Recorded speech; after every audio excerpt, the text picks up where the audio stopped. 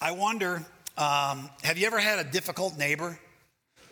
You know, one who just kind of looks for stuff, it seems like anyway, to get angry about. If a tree in somebody else's yard blocks their sight line, they don't like that. If they can hear music from another house, if somebody brings their garbage can in too late, if you park a car on the road in front of the house for too long, if you decide to paint your home a beautiful shade of fuchsia, if you have little children who play in the backyard and they're screaming and yelling and having fun, well, this neighbor complains and they leave you messages and they report you to the homeowners association. They even call the police on you, and this happens so often you find yourself getting angry. Even thinking or considering just telling them off, lighten up, stop it. But then you remember Jesus says, love your neighbor. Not only that, he says, love your enemy.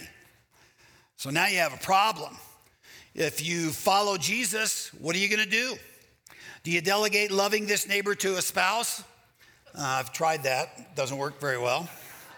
Truth is, often we actually even enjoy indulging our irritation at our angry, irrational neighbor. It's enjoyable to kind of remember examples of their craziness and share that, with a friend. That irritability that neighbor has, the nutty, crazy, irrational neighbor. Truth is, when I do that, I'm not really loving my neighbor. Far from it. I'm not even trying to love them. Truth is, when I think about it, my neighbor isn't even really my problem. My problem is me. My problem is right in here. You see, I have a tendency to divide the world into two groups. People who really have problems, and then normal people like me, two groups of people. Now, in contrast to that, Jesus also, I think, divides the world into two groups. People who really have problems, and they know it, and people who really have problems and they don't know it. This week, we're talking about the problem of anger. Jesus in the Sermon on the Mount is going to actually redefine for us what anger is. And his words here are both amazing and perhaps initially even confusing. My hope, though, is that as we look at this text, this passage in the Sermon on the Mount, we will actually become encouraged by what Jesus teaches us here. So in Acts chapter 5, verse 21, these are the words of Jesus. Jesus says, "You have heard that it was said to the people long ago, 'Do not murder, and anyone who murders will be subject to judgment. But I tell you that anyone who is angry with his brother will be subject to judgment. Again, anyone who says to his brother, Raca, is answerable to the Sanhedrin. But anyone who says, 'You fool,' will be in danger of the fire of hell. Therefore, if you are offering your gift at the altar and there remember that your brother has something against you, leave your gift there in front of the altar. First go and be reconciled to your brother. Then come and offer your gift. Settle matters quickly with your adversary who is taking you to court. Do it while you are still with him on the way, or he may hand you over to the judge, and the judge may hand you over to the officer, and you may be thrown into prison. I tell you the truth, you will not get out until you have paid the last penny." These are the words of Jesus. Now, one of the things that when we jump into the subject of anger, we have to reckon with is that anger is a universal human problem. It's just as much a problem today as it was in Jesus' day. A difference perhaps, however, is that in that ancient world, there were no police departments, there were no district attorneys, there were no systems for processing your arguments that you might be having with an irritable neighbor. In fact, the rich and the powerful in Jesus' day could get away with almost anything. If you were rich enough, if you were powerful enough, it was easy to do away with your neighbor if you wanted to. And so what we find in the Old Testament, particularly in the law of Moses, is we find laws put in place to actually protect the weak. And this was where, of course, Jesus starts. The Old Testament says, the 10 Commandments, you shall not murder. If somebody was killed within the nation of Israel, there were laws put in place that allowed a family to appoint a blood avenger. It sounds like a comic book character almost, but this blood avenger could chase down the murderer, the one who had murdered this member of your family, and they could execute justice. They could execute the person. The blood avenger was usually the fastest, toughest, strongest guy in the family, kind of like a Vin Diesel or a Dwayne Johnson type of character, you know? And in that day, in the ancient world, understand that was a huge step forward in the practice of justice because it prevented one whole family or tribe from taking revenge on another whole family or tribe that they believe had wronged it. Now you appointed a blood avenger to take care of that one individual who had committed a murder. Now, over time, as you might expect, human nature being what it is, wrestling with this problem of murder, you shall not murder, and the relationship of anger to that whole problem of murder, human beings started thinking that when it comes to anger, there's only two kinds of people. You have good people and you have bad people. You have murderers and then you have non-murderers. So as long as I have not actually iced someone, I'm a good person. As long as I haven't put someone underground, I'm obeying the law. I'm in the clear on this commandment. But as Jesus begins to describe this thing of murder, and as he connects it to the problem of anger, we see that it's really not quite that simple. Anger goes deeper than that. It's significant, I think, that Jesus starts his discussion of human problems right here with this issue of anger. Later, he's going to talk about human sexuality. He's going to talk about broken relationships. What do we do with broken relationships? He's going to talk about the problem, the huge human problem of dishonesty. But he starts with anger. That's where he starts. And anger is probably the number one offender of spiritual life. If you look in the Bible, so many of the stories told about figures in the Bible are surrounded by the problem of anger. Anger is very pervasive. Think about Cain and killing his brother Abel. Anger. Jacob with his relationship to Esau, anger. Joseph and his brothers, anger. David responding to the anger of his son Absalom, who tries to take the kingdom away. If you look at real life, anger is a huge problem. One of the things I like about the Bible is that when you read about it, it paints a very honest picture of even the heroes of our faith. And often we find our heroes processing the problem of anger. According to the National Center on Domestic Violence, 20 people a minute physically abuse an intimate partner. 20 people a minute are actually physically abused by an intimate partner. Think of that statistic. That's staggering. Do the math. Think of all the unpleasant workplaces. Think of all the miserable marriages. Think of all the pathetic parenting that happens that results from this problem of anger. The vast majority of human wrongdoing involves anger. Now, it also involves something else that comes from anger, which is contempt, and we're going to talk more about that in a minute. But if you could eliminate anger problems, you might be eliminating the single greatest cause of human misery. And so we have to ask the question, why is anger such a huge problem? And the answer, I think, at least headed in the right direction on this, has to do with something we've talked quite a bit about recently, and that's this thing of kingdoms. We've been looking at Jesus' good news for some time now, and his good news is that up there, the kingdom of God is coming down here, and Jesus is the king who brings the kingdom of God here to earth. And we've talked about how everybody else has a kingdom. You have a kingdom. I have a kingdom. Our children have kingdoms. Those at work have kingdoms. Schools, there's kingdoms galore there at school. Everybody has a kingdom. And your kingdom is where your will is in charge. That's your kingdom, right? Your will, of course, is your ability to choose and to create and to initiate and to control what happens. And anger is most often a response to a thwarted will. Are you with me?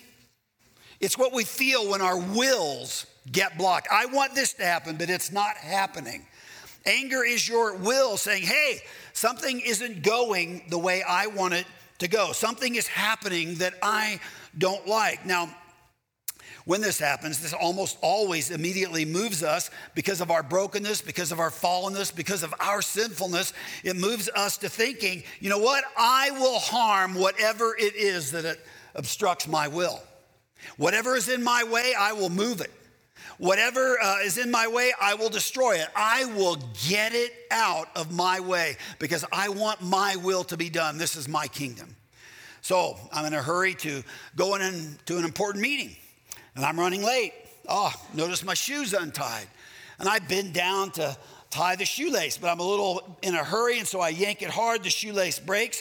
My first thought is, that stupid shoelace, the stupid shoelace. How stupid it can be. And, it's kind of funny, though, because a shoelace, of course, can't be stupid. It's an inanimate object. It's unintelligent. But when I'm angry, I have a desire to harm the stupid shoelace, right? And it has thwarted my will. It has now affected the schedule in my kingdom. And it should be destroyed, this stupid shoelace. But here's the problem. Is the world set up to always conform to my will? Is it? Not at all. Of course not. And so I'm going to get angry a lot. If the root of anger is the thwarting of my will. Tennis players, they'll hit a bad shot and they'll get angry, not at themselves, of course. They'll take it out on what? The racket. They'll slam it to the ground. Stupid racket hit the ball where I didn't want it to go. Baseball players will strike out and they will pound the ground with their bats, just frustrated and angry that they struck out. Golfers will hit a bad shot and occasionally throw their club or pound it into the ground, a stupid club. This is a true story, not making this one up. There was a man in Washington whose car got stuck in the snow, a morning like this morning. The man became furious. He took a tire iron out of his trunk and broke out every window in his car. And then he got a pistol and he shot all 4 tires, shot them, and then he reloaded and he emptied the clip into the car, the engine, and so on. The police who came, to look into what was going on, obviously that would get reported, wrote him up for an act of autocide. Not making that up. That's what they, Now, of course, the number one cause of anger in people, it's not shoelaces. It's not tennis rackets or baseball bats or golf clubs or cars. What is the number one cause of anger in people? It's people, isn't it? It's people. And so pretty soon I'm not thinking, this stupid shoelace, this dumb racket, this stupid bat, this dumb car, this stupid club. I'm thinking, this stupid person. And the problem that Jesus is concerned about is not just that my emotions get aroused when my will, the will of my kingdom, gets thwarted. The problem is not even that, my will has been thwarted. The problem Jesus is concerned about is that now, I actually want to harm this stupid person. I will to harm them. And I don't necessarily mean physically. I want to believe that they're stupid, they're an idiot, they're a moron, they are bad, they are deserving of bad things. They need to be pushed out of the way of my will being done. And that right there, it's kind of illustrative of the deeper dimension, the deeper problem of anger. Anger is not just the emotion that I feel when my will gets thwarted. Anger in us moves really quickly to wanting to harm someone, whoever it is that's opposing my will. Harm their reputation. Maybe I'll just gossip about them.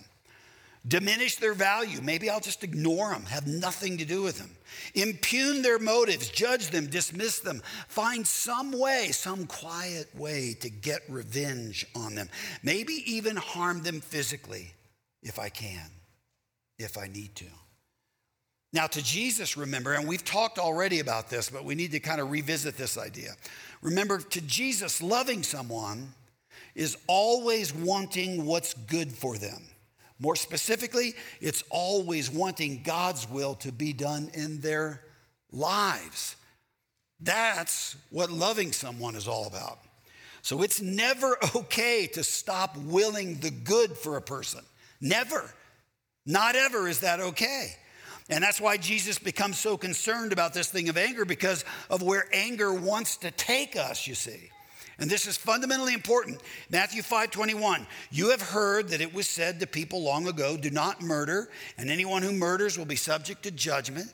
And then Jesus uses a word in the next phrase that indicates, it's a word that means intense anger. It's the Greek word orgizomenos. And we get the word orgy actually from this. So what Jesus is setting up is this idea. It's a word that connotes an orgy of anger. This is what he said. Jesus deliberately describes the consequence of this kind of anger as being exactly the same as that of murder. He says this, anyone who murders will be subject to judgment. But he says, but I tell you that anyone who is angry, orgizomenos, anyone who is angry with his brother will be subject to judgment. And when we hear that or we read that, if you're like me, the first thought that goes through my head is, really? Are you serious, Jesus?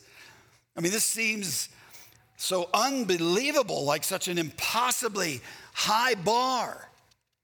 And of course, it is. So people have tried all kinds of ways to wiggle out of actually having to obey what Jesus says here. For example, some people say in the Sermon on the Mount, Jesus was offering the kingdom of heaven to the nation of Israel.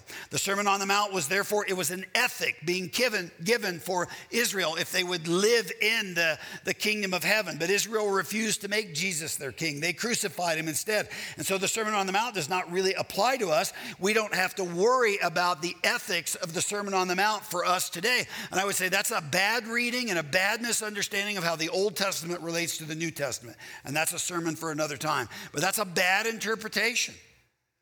Some people have said, well, Jesus is, of course, only referring here to unjustified anger. You get the idea. He's saying only unjustified anger is forbidden. Surely some of my anger is justified. And this idea was so prevalent, that when translations of the Bible were made, translations of the New Testament were made, and there were certain, of course, when somebody made a copy of the Bible, they had to handwrite it, right? So you had scribes making copies of one manuscript and creating a second manuscript. And so some translations have a footnote around this whole thing with some of these old manuscripts to say anybody who is angry without cause at their brother. Some of your Bibles might actually have that footnote in it. But understand, here's probably really what happened. In the ancient world, of course, because of this process of making copies of Scripture, okay, I've got one, I'm going to hand copy another one. A scribe comes along and says, this doesn't make any sense to me.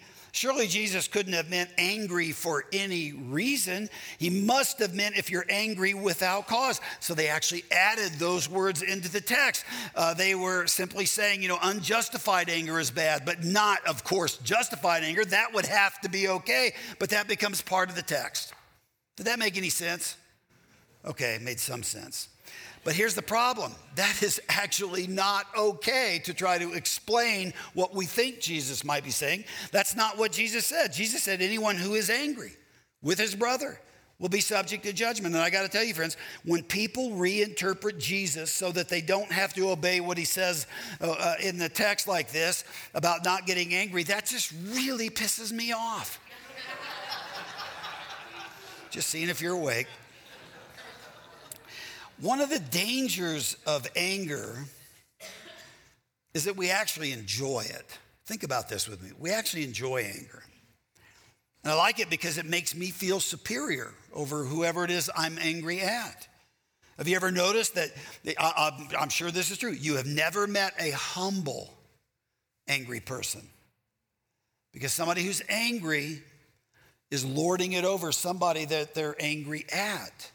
Jesus' teaching on this is really simple. It's not particularly complex. It's not hyperbole here. Jesus is arguing that the Heavenly Father never stops willing what is good for somebody, for anybody. Never, not ever. God is perfectly capable of simultaneously discerning and judging someone's actions as evil. What this person is doing is evil. and knowing precisely how much of the responsibility for their actions is in their genetics, their nature, if you will, and how much of their action is there because of their environment, their nurture, their upbringing, their training, if you will, and how much of this evil action is also just a part of their own personal choice. And at the same time, as God discerns all of those things, he still wholeheartedly is willing what is good for that person. That's how good our good God is. God can do that, does that all the time, all day long, for all people everywhere. But for me, speak for myself here, as soon as I start to indulge anger, I tend to stop willing the good for the person that I'm angry at. As soon as I cease to will somebody's good, that's not a feeling. That's an act of my will. So if I start to will something for this person or that person other than God's will, that is an evil thing. That is a bad thing. I'm choosing the kingdom of self, my kingdom, my will over God's kingdom. You see, that's what's going on. This is what makes anger so dangerous.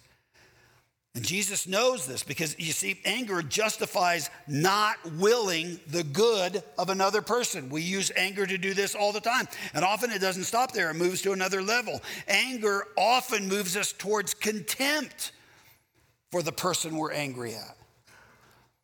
And contempt is something that can't be contained. Contempt is something that if you feel contempt for another person, it will leak out of you. It leaks out in your words. It leaks out of you in your deeds. And because Jesus doesn't want this to happen, he gives us a couple of examples here of how this happens in us when we go from anger to contempt. You know, and then what do we start to do as we interact with these people or that person that we're angry at? This is what Jesus says. He says, again, anyone who says to his brother, Raka, is answerable to the Sanhedrin. The Sanhedrin was a Jewish court. But anyone who says, you fool, will be in danger of the fire of hell. You see, what Jesus is describing here is anger progressing to contempt. Raka it was an insult in that day. It's kind of a guttural sound when you would say that to somebody. Kind of the sound that you would make if you're about to spit on someone. It's spitting, of course, like this sound is a gesture of contempt. And anger very often moves us to hold the person that we're angry at in contempt. We say or we feel in anger awful things. You idiot. You moron. You worthless piece of, and you finish the blank. You see, often contempt involves language of filth. Contempt is like that. Now, some people will read what Jesus says here in this text, and they will hear and they will think to themselves, yeah, I don't explode. I don't yell. I don't curse. So I don't guess I have an anger problem. Well, let me say, not likely. Not likely. You know, we have in our culture, and I think all cultures are probably like this, we have a seemingly infinite number of ways to convey anger. For example, how we look at someone can convey anger. Or ironically, how we don't look at them can convey anger. How we speak to someone can convey anger. How we don't speak to someone can convey anger. How we touch them. How we don't touch them. You know, in our culture, we use sarcasm. We use sabotage. We use just, forgetting them, putting them out of mind. We use things like passive aggression or withdrawal or avoiding or placating somebody out of fear or appeasing someone wrongly to express anger. We use all of these kinds of ways, sometimes subtly, sometimes not so subtly, to express anger. Point being this, that all these things we can do from a place of anger, and they can be every bit as unloving and sinful as exploding in wrath is. That's a way to express anger. Now, here's the point. Jesus is not giving us, in this text that we read, a new set of rules to follow around the problem of anger. Sometimes people mistakenly read Jesus in the Sermon on the Mount as giving a new list of yet harder rules to keep. And so they think, well, okay, these are rules, right? So I'm not allowed to murder anyone. Check, haven't done that yet. I can't call them racha. Okay, I don't even know what that means, not even going to say that. I can't call them a fool. Okay, I'll take that out of my vocabulary. But fortunately, there are a lot of other bad words I can use to describe this, moron. Yeah. That's not what Jesus is doing here. He isn't giving us a new set of rules. What he's really doing in this text is he is illustrating what it looks like to be a person living in his kingdom and to have a heart that's being changed. It's being pervaded by love, his love, such that our heart actually wills God's will, the good for other people.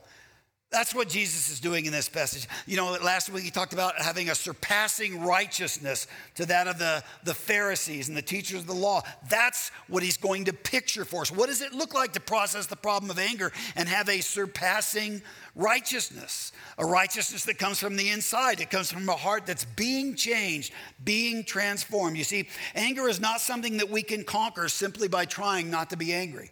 Go try that.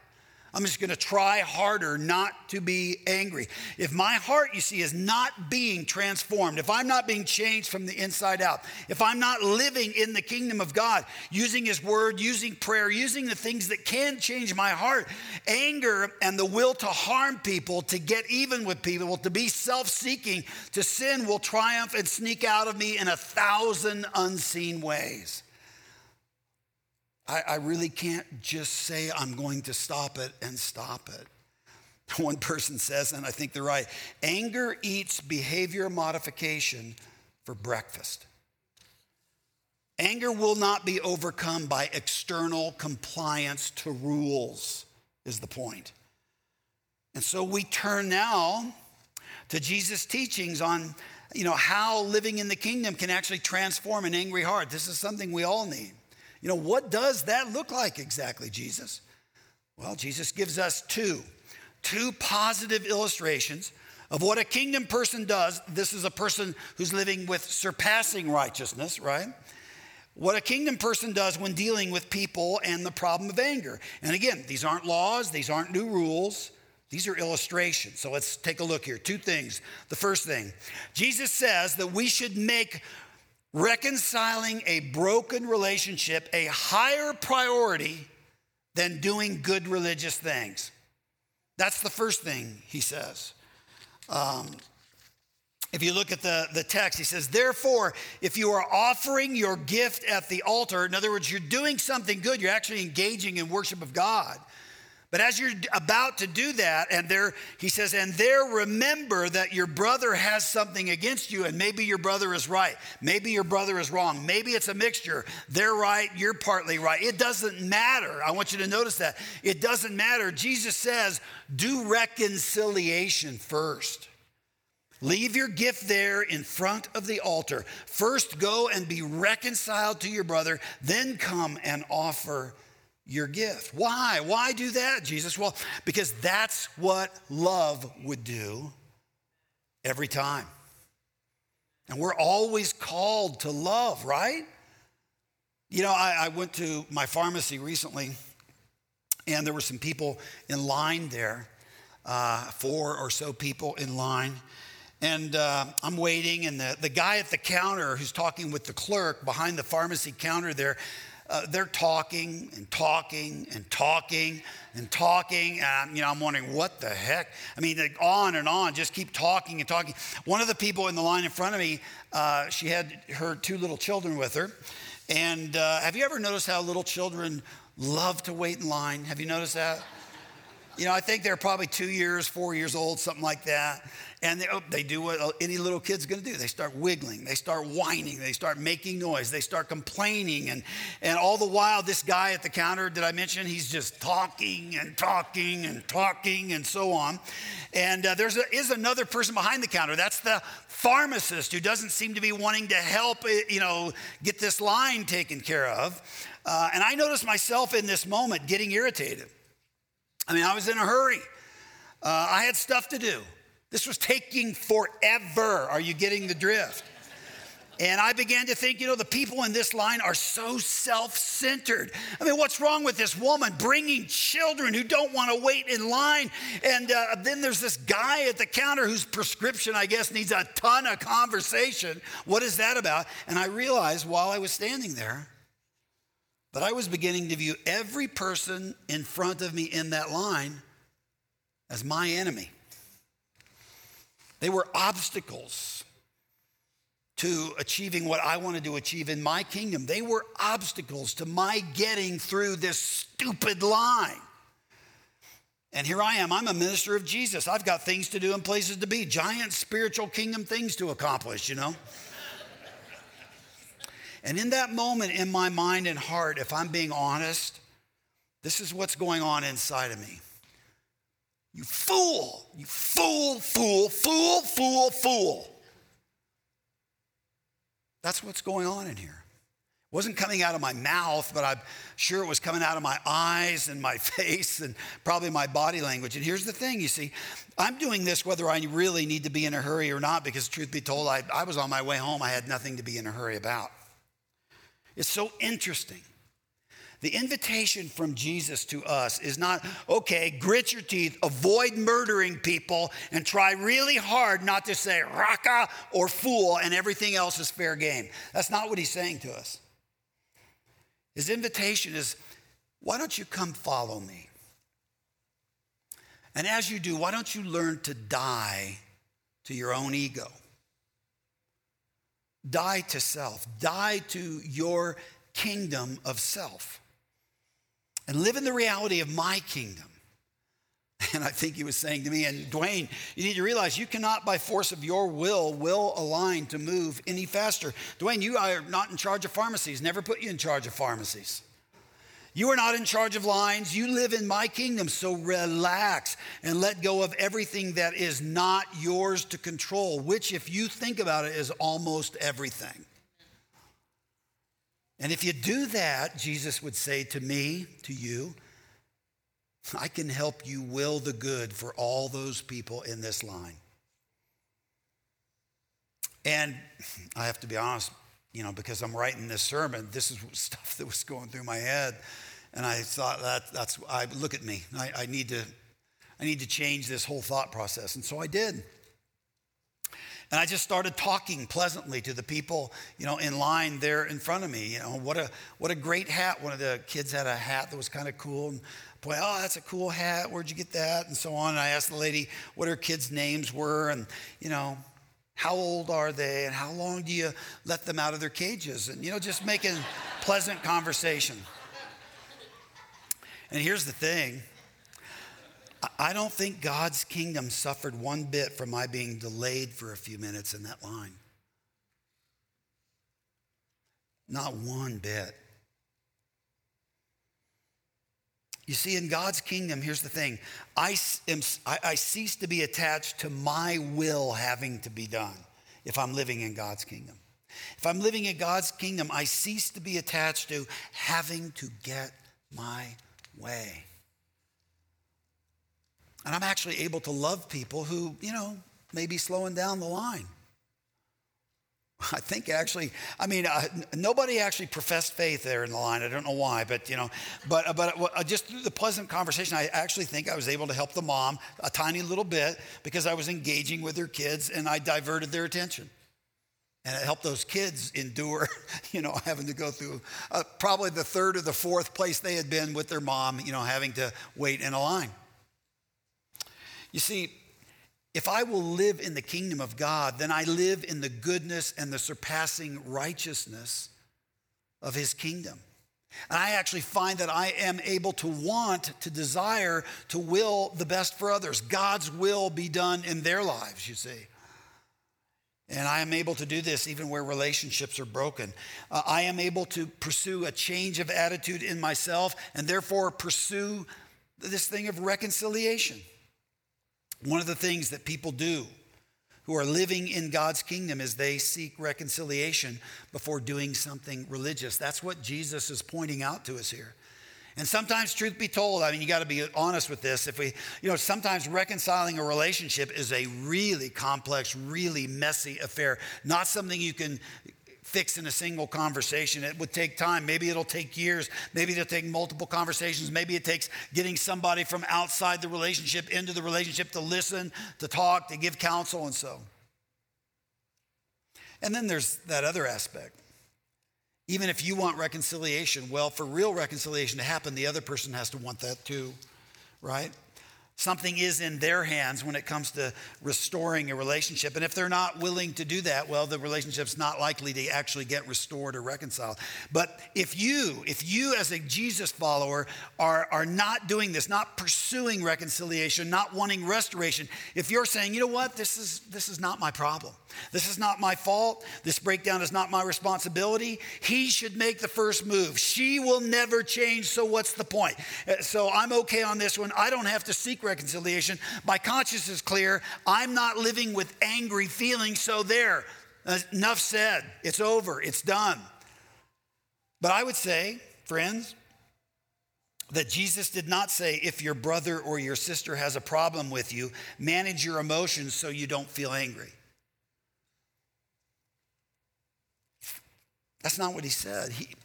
He didn't say that contempt avoidance is love. That's not love. You see, love wills the good of the other person. And again, this can be complex sometimes, right? Depending on just how dysfunctional a relationship may be. If the other person is utterly hard-hearted, well, there's not going to be a lot you can do. There isn't. Maybe all you can do is offer God genuine willingness, right? Willingness to pray, willingness to listen to him, willingness to think about what might accomplish or move things in a direction of reconciliation. But here's the thing, an awful lot of people let themselves off the hook when it comes to reconciliation and restoration because they just don't want to do it. It's hard work. It's not fun. But I think Jesus is teaching us that love seeks reconciliation. Love wills restoration. And I would just say, if you're not doing that, if you're not willing, if you're not open to it, if you're not seeking it in relationships, then do not kid yourself. You're not following Jesus. Not in that matter. And that's the first thing that Jesus illustrates for us. So here's a second thing that living in Jesus' kingdom looks like as it relates to this thing of anger. Jesus says, initiate genuine kindness toward your enemy. Initiate genuine kindness toward your enemy. He talks about a courtroom. He raises that illustration. Suppose somebody is taking you to court, he says. You're in a legal or financial battle. Boy, things have gotten bad if that's where you're at, right? And believe me, I know what it's like to get deliberately shafted by somebody for a sizable sum of money. Makes you mad. Makes you really mad. It's not right. It's not just. What do you do? Well, Jesus says this. He says, settle matters quickly. And his word choice here is kind of interesting because the word he uses here actually has the connotation of making friends quickly, or the idea of be kindly disposed toward this person quickly. That's the backdrop sense of the words that he chooses here. So he's saying you need to genuinely try to understand what it looks like to help this person. You need to take initiative, he says. And of course, that may not mean doing what this person would want you to do. Certainly not always is it going to mean that. But for sure, it does mean seeking to do what is best for them in God's eyes. And that may even be the legal deal. Maybe you wind up in a court because that's the best thing for them as you pray about it, as you think about it in God's eyes. And I know some of you have been through that kind of thing. Maybe you have a rival at work who is just always mistreating you. Maybe you have an enemy at school that just is bullying or always attacking you. Maybe you have a difficult neighbor. Maybe you have a very troubled ex-spouse. Well, maybe all you can do at first to move towards reconciliation is just pray. Humbly pray. God, this thing is stuck. This thing is a mess. I have no idea what to do, but I would pursue reconciliation if there was some way for that to happen. So I'm praying, Lord. And as you pray, the thing you ought to be thinking about is there some way for you to show them an act of kindness? Because that's part of what's being insinuated when Jesus says settle matters quickly. It's figure out what's going on in their head and do what you can as an act of kindness. How can you initiate that? How can you settle matters quickly? Not out of fear, not out of obligation, but literally out of love. And maybe that's not possible, but ask God to show you, is there a way to initiate kindness? The main point with these examples that Jesus gives us is just this: seek reconciliation. You be the one to take initiative, and doing an act of kindness for an enemy just might open up a door to enable you to settle matters quickly. It's not, hey, do these behaviors, here's the new rules, you must follow them. It's not what he's doing. Jesus is actually inviting us into his kingdom, inviting us to look at his life and to ponder what kind of thought life, what kind of feelings and moods, what habits of mind, body, and speech would you find in a person who routinely pursues reconciliation above religious observation. And when you ponder over these kinds of things for your life, or I ponder over them for mine, we begin to get a vision for righteousness that surpasses that of the Pharisees and the teachers of the law. You know, as I ran some of these things through my mind, standing in line, frustrated, my kingdom, my will is not being done. What can it look like for God's will, God's kingdom to come into that somewhat disruptive little situation? Well, I can be kind, I can be gracious.